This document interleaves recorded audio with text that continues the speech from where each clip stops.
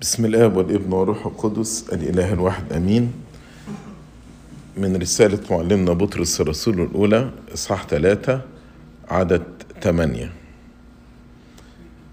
والنهاية كونوا جميعا متحدي الرأي بحس واحد، ذوي محبة أخوية، مشفقين، لطفاء، غير مجازين عن شر بشر أو عن شتيمة بشتيمة، بل بالعكس مباركين، عالمين أنكم لهذا دعيتم لكي ترثوا بركة. لأن من أراد أن يحب الحياة ويرى أياما صالحة فليكفف لسانه عن الشر وشفتيه أن تتكلم بالمكر، ليعرض عن الشر ويصنع الخير، ليطلب السلام ويجد في أثره، لأن عيني الرب على الأبرار وأذنيه إلى طلبتهم، ولكن وجه الرب ضد فاعلي الشر. فمن يؤذيكم إن كنتم متمثلين بالخير؟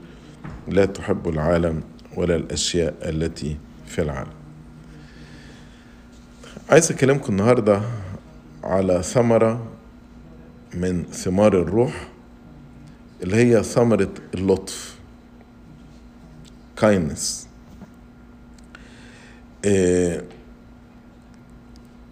اللطف ده من صفات ربنا. يعني بولس الرسول في روميا قال هوذا لطف الله وصرامته، رومانز 2:4.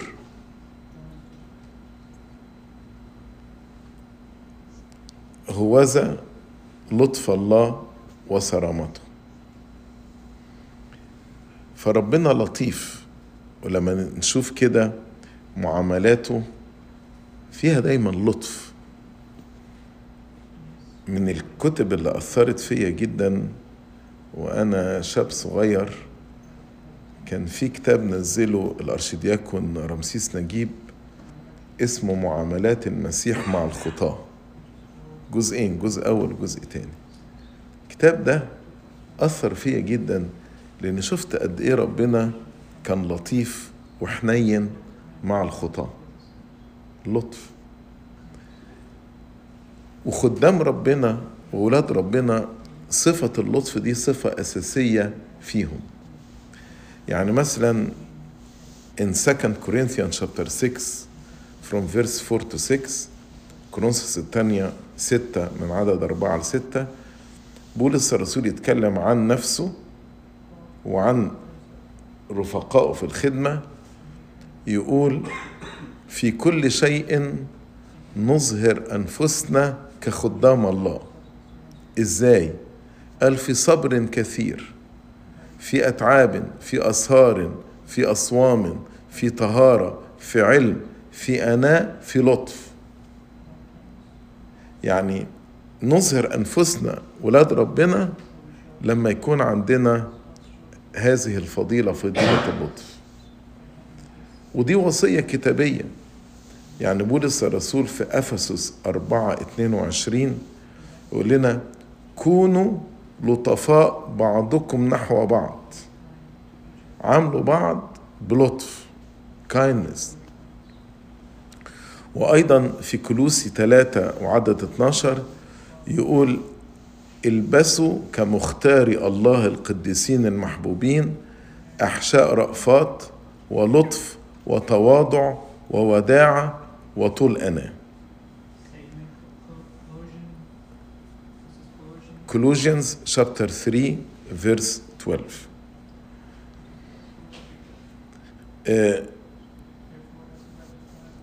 فما هو اللطف؟ الإنسان اللطيف ده هو إنسان وديع، رقيق، حاسس بالناس، ما يجرحش مشاعر الناس، بيفكر كويس قوي قبل ما يتكلم علشان ما يجرحش حد وما يخليش حد يتعب أو يتأذى منه. زي ما قيل على السيد المسيح إن هو لا يخاصم ولا يصيح ولا يسمع أحد في الشوارع صوته، قصبة مردودة لا يقصف وفديلة متخنة لا يطفئ. Matthew chapter 12 verse 20.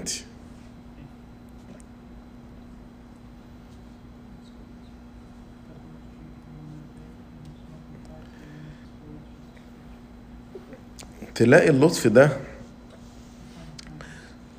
ظهر في مثلا معاملة الأب لما رجع الابن الضال، ما عاتبوش، ما قالوش كده يا ابني صرفت الفلوس، صرفت نصيبك من الميراث، بل خده في حضنه وكان في منتهى الرقة والوداعة.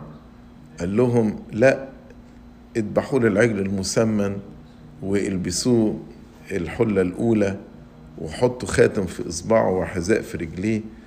وربنا ما جرحش مشاعره أبدا أبدا، ما جرحش مشاعره. ده عكس بقى أخوه. يعني أخوه كان قاسي، قال له ابنك هذا الذي أكل معيشتك مع الزواني. أتهيألي لو الابن ده كان واجه أخوه كان وبخه تمام. حتى السيد المسيح مع بطرس اللي أنكره 3 مرات، لما جه عاتبه بمنتهى اللطف، قال له يا سمعان ابن يوني أتحبني أكثر من هؤلاء؟ عشان هو قال له سمعان وإنكرك الجميع أنا لا أنكرك. في منتهى اللطف والرقة والوداعة عاتب سمعان، اللي هو سمعان بطرس يعني. مثلا شوف معاملته مع زكا. المسيح عزم نفسه، قال له ينبغي ان انا اكون اليوم في بيتك، اليوم حصل خلاص لاهل هذا البيت. الناس ازاي دخل لبيت عند راجل خاطئ، انما المسيح ما عاتبش زكا في حاجة ابدا، بل كان في منتهى الرقة معاه. نفس الكلام مع المرأة السامرية، اتعامل معاها في منتهى اللطف. في بيت سمعان الفريسي سيد المسيح دافع عن المرأة الخاطئة اللي غسلت رجله، وسمعان كان يقول إنها خاطئة. ده حتى لما المسيح عاتب كان بيعاتب برقة. يعني مثلا خد التلاميذ معاه يسهروا في جثماني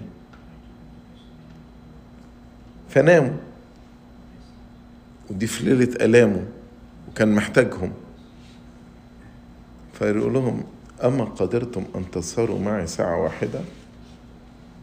وبعد ما عاتبهم على طول التمس لهم العذر، قال بصوا أنا عارف الروح نشيط لكن الجسد ضعيف. فهي دافع عنهم، يعني هو بيعاتبهم التمس لهم العذر، قال لهم روحكم ما عنديش شك فيه، الروح نشيط لكن الجسد ضعيف. ده في لطف ربنا بيسمح لنا ان احنا نعاتبه حتى لو احنا بنعاتبه بطريقة غلط. يعني جزء من العتاب اللي انا بنتهش منه لما ابراهيم وقف يعاتب ربنا ويقول له أديان الارض كلها لا يصنع عدلا. طب خلي واحد كده يقول لي انت انفير، انت مش عادل، هزعل واتقمص واتضايق وما اتخانق معاه. ده واقف قصاد ربنا وبيقول له أديان الأرض كلها لا يصنع عدلا، واتهم اتهام غلط، قال له أتهلك البار مع الأثيم.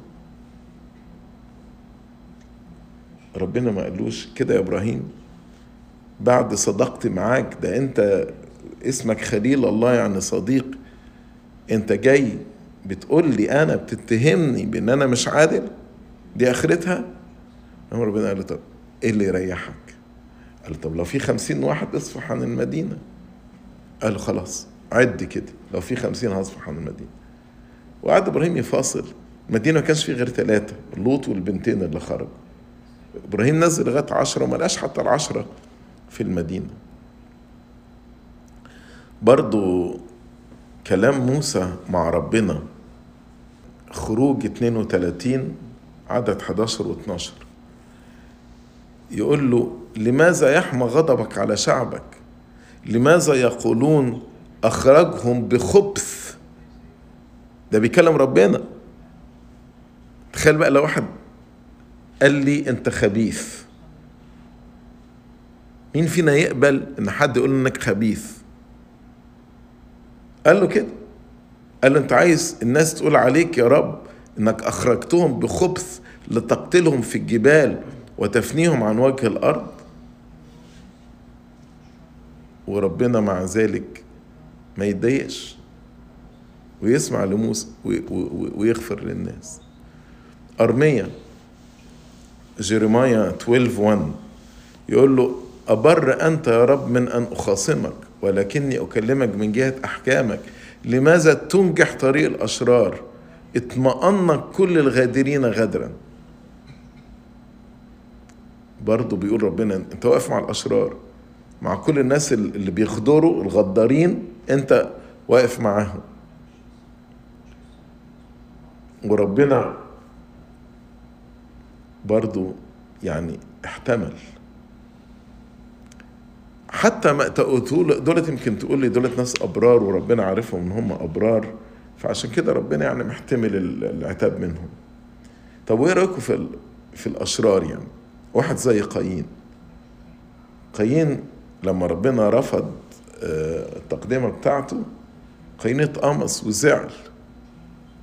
ربنا عشان يصالحه ظهر لقايين وقال له انت مالك متضايق كده ليه؟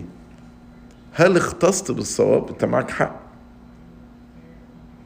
فبعدين راح قال له ان احسنت افلا رفع. يعني انت لما تعمل الصح ما هقبل ذبيحتك. وبمحبته حذره وقال له ان لم تحسن، لو اصريت على موقفك في خطية منتظراك وإليك يكون اشتياق عن الخطية، مشتاقة لك أنت، ولكن أنت تسود عليها، أنت في مقدرتك تنتصر على الخطية دي. هو في لطف أكتر من كده؟ في لطف إن ربنا هو اللي بيخبط على قايين ويقول له أنت إيه اللي مزعلك يا قايين؟ الموضوع ده سهل، أنت بس يعني طول بالك. ايه اللي بيخلي الانسان ما يبقاش لطيف؟ ليه احيانا ممكن يعني في تعاملاتنا مع بعض ما نبقاش يعني في لطف في التعامل؟ اول سبب ان احنا ما نبقاش مليانين بالروح القدس، لان اللطف ده زي ما نقرأ في غلاطيا 5:22 ده أحد ثمر الروح، لطف. فلو أنا حياتي الروحية ضعيفة ومش ممتلئ من الروح القدس، يبقى الفضيلة دي مش هتكون موجود معايا. يعني علشان تعرف، ما أقصدش أن نفضل نحكم والدين في بعض، بس أنا عايز أقول يعني إيه. ربنا قال من ثمارهم تعرفونهم. الإنسان اللطيف ده يبقى ده ممتلئ بالروح القدس، والإنسان اللي مش لطيف يبقى مش ممتلئ بالروح القدس. فكل ما الإنسان ينمو روحيا ويمتلئ بالروح القدس يبقى إنسان لطيف. من الأسباب التانية اللي تخلي الإنسان ما يبقاش لطيف إن الإنسان يحمل أحمال تفوق مقدرته. يعني لو طفل صغير شيلته مثلا 200 كيلو، ظهره هيتقسم.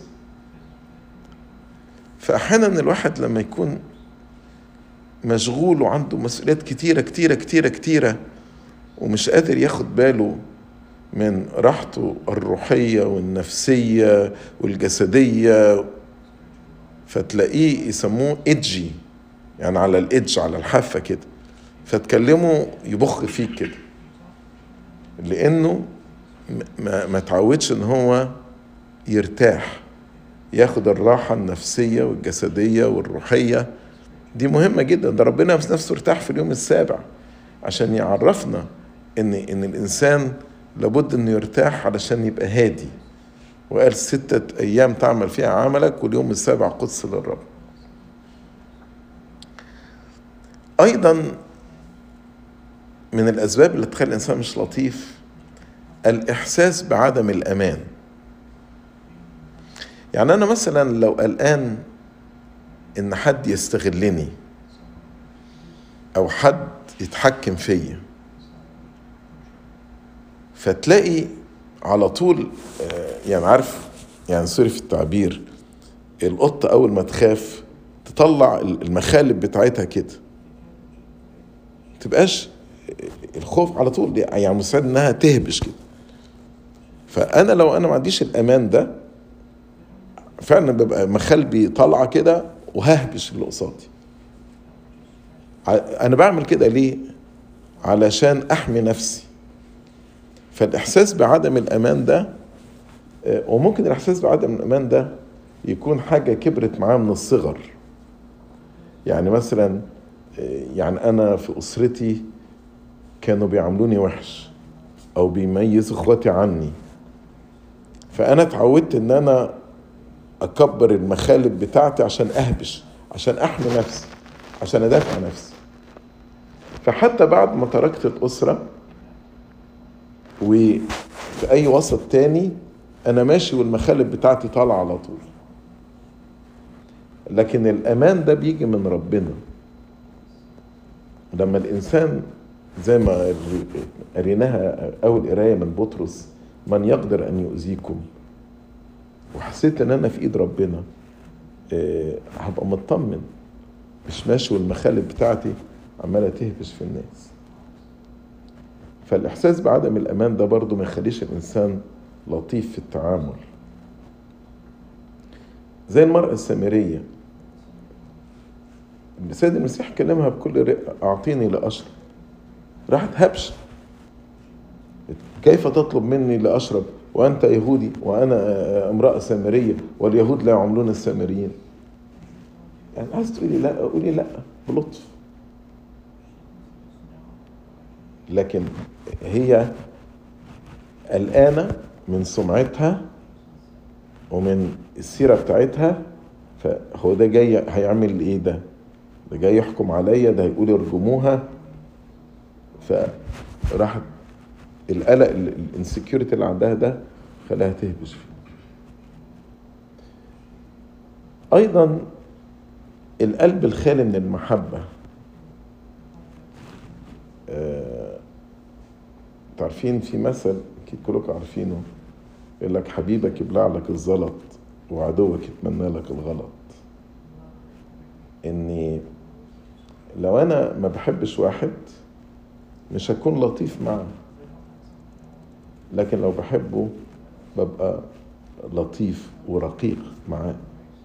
فالقلب الخالي من المحبة ايضا يخلو من فضيلة اللطف، ما بقاش لطيف.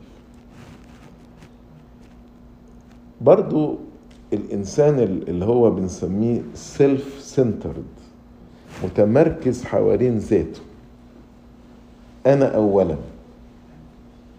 فالإنسان ده ما يهموش الآخرين، ما يهموش مشاعر الآخرين، أنا عايز أنا وبس. فالإنسان السيلف سنترد ده نادر إنه يبقى لطيف مع الآخرين.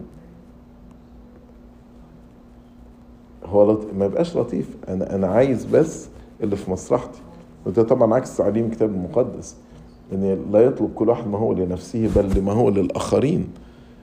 أنا بحط الآخرين قبلي، مش بحط نفسي أولا.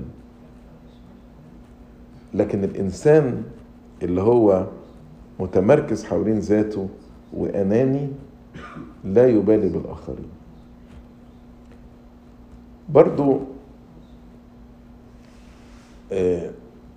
خصوصا بقى في الإدارة والبروجكت والمشاريع بيقسموا الناس لمجموعتين. ناس بيسموهم تاسك اورينتد، عايز يخلص المشروع اللي عنده، وناس يسموهم people oriented، ده عايز يرضي الناس اللي حواليه. والحقيقة التو اكستريمز غلط. لو واحد تاسك اورينتد يعني هو عايز يخلص التاسك بتاعه بس مش مهم الناس، فده مش هيبقى لطيف. ده ممكن يشخط وينطر ويزعق ويخلص ويبقى قاسي وشديد وكده، عايز يخلص البروجكت اللي قصاده، واي حاجة تفضل البروجكت مش مهم. الأذر اكستريم البيبل اورينتد ده يعني ممكن يرضي كل الناس بس تلاقي العجلة مش ماشية، المشروع مش ماشي، لأن ده عايز يريح ده ويريح ده ويريح ده ويريح ده ويريح. عشان كده البالانس ما بين الاتنين، وده اللي قاله بولس الرسول في روميا لما قال هوذا لطف الله وصرامته، الاتنين يبقوا ماشيين مع بعض. فيقول لك في الإدارة ازاي الإنسان يجمع ما بين الاتنين، يبقى تاسك اورينتد وفي نفس الوقت people oriented. وهو بيوصل للتاسك برضو مقدر مشاعر الناس، وبالتشجيع وبالكلمة الحلوة وباللطف he can motivate them، يقدر يشجعهم وموتيفيت them، فالبروجكت يقدر يخلص. فياريت يعني واحنا بننهي السنة دي وبنبتدي سنة جديدة، ياريت كل واحد يراجع نفسه، هل أنا تعاملاتي مع الآخرين لطيفة ولا لا؟ هل أنا شديد وقاسي في تعاملاتي مع الآخرين ولا أنا لطيف؟ هل الناس بتبقى خايفة اللي تيجي تكلمني علشان خايفة من رد فعلي ولا لا؟ هل أنا فرحان إن الناس خايفة تيجي تكلمني وده بيخليني أعمل اللي أنا عايز أعمله؟ ما هو الناس بقى خايفة، فكلهم عشان خايفين مني هيرضوني، هيعملوا اللي أنا عايزه ولا لا؟ ونقتني هذه الفضيلة، لأن زي ما قلت لكم غياب الفضيلة دي ممكن يكون علامة من علامات عدم الامتلاء بروح القدس. هرجع تاني للقراية اللي قريناها في الأول اللي هي من بطرس الأولى. هو حط تطبيقات عملية عن حكاية لطفاء، ففي بطرس الأولى 3:9 قال مثلا الإنسان اللطيف غير مجازين عن شر بشر أو عن شتيمة بشتيمة، بل بالعكس مباركين. ده تطبيق إن لو واحد شتمني مش هرد على الشتيمة بشتيمة، ولو واحد صنع معي شر مش هرد على الشر بشر، بل بالعكس مباركين. في آية 10 قال يكفف لسانه عن الشر وشفتيه أن تتكلم بالمكر. مكر خداع. الإنسان اللطيف مش إنسان بيخدع الآخرين، وشفتيه ما تتكلمش بالمكر. ما جيش أخدك بالأحضان ومن وراك أقعد يبقى فيه نميمة. الإنسان اللطيف ما يعملش كده. أيضا يقول لك يعرض عن الشر ويصنع الخير، يطلب السلام ويجد في أثره.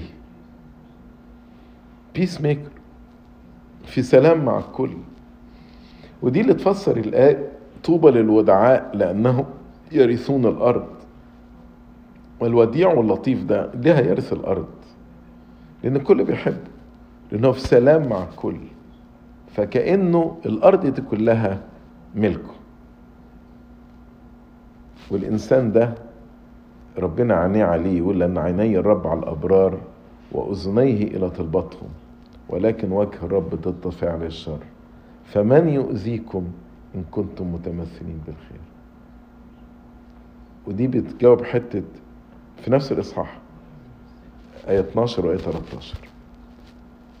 ودي بتجاوب على حتة الانسكيورتي، لو انت انسان لطيف وبتعامل الاخرين بوداعة وبلطف، محدش يقدر يأذيك، محدش يقدر يأذيك. يمكن الحاجة الوحيدة اللي ربنا قالها كده بوضوح، تعلموا مني، قال تعلموا مني لأني وديع ومتواضع قلب. لإلهنا المجد الدائم إلى الأبد، آمين.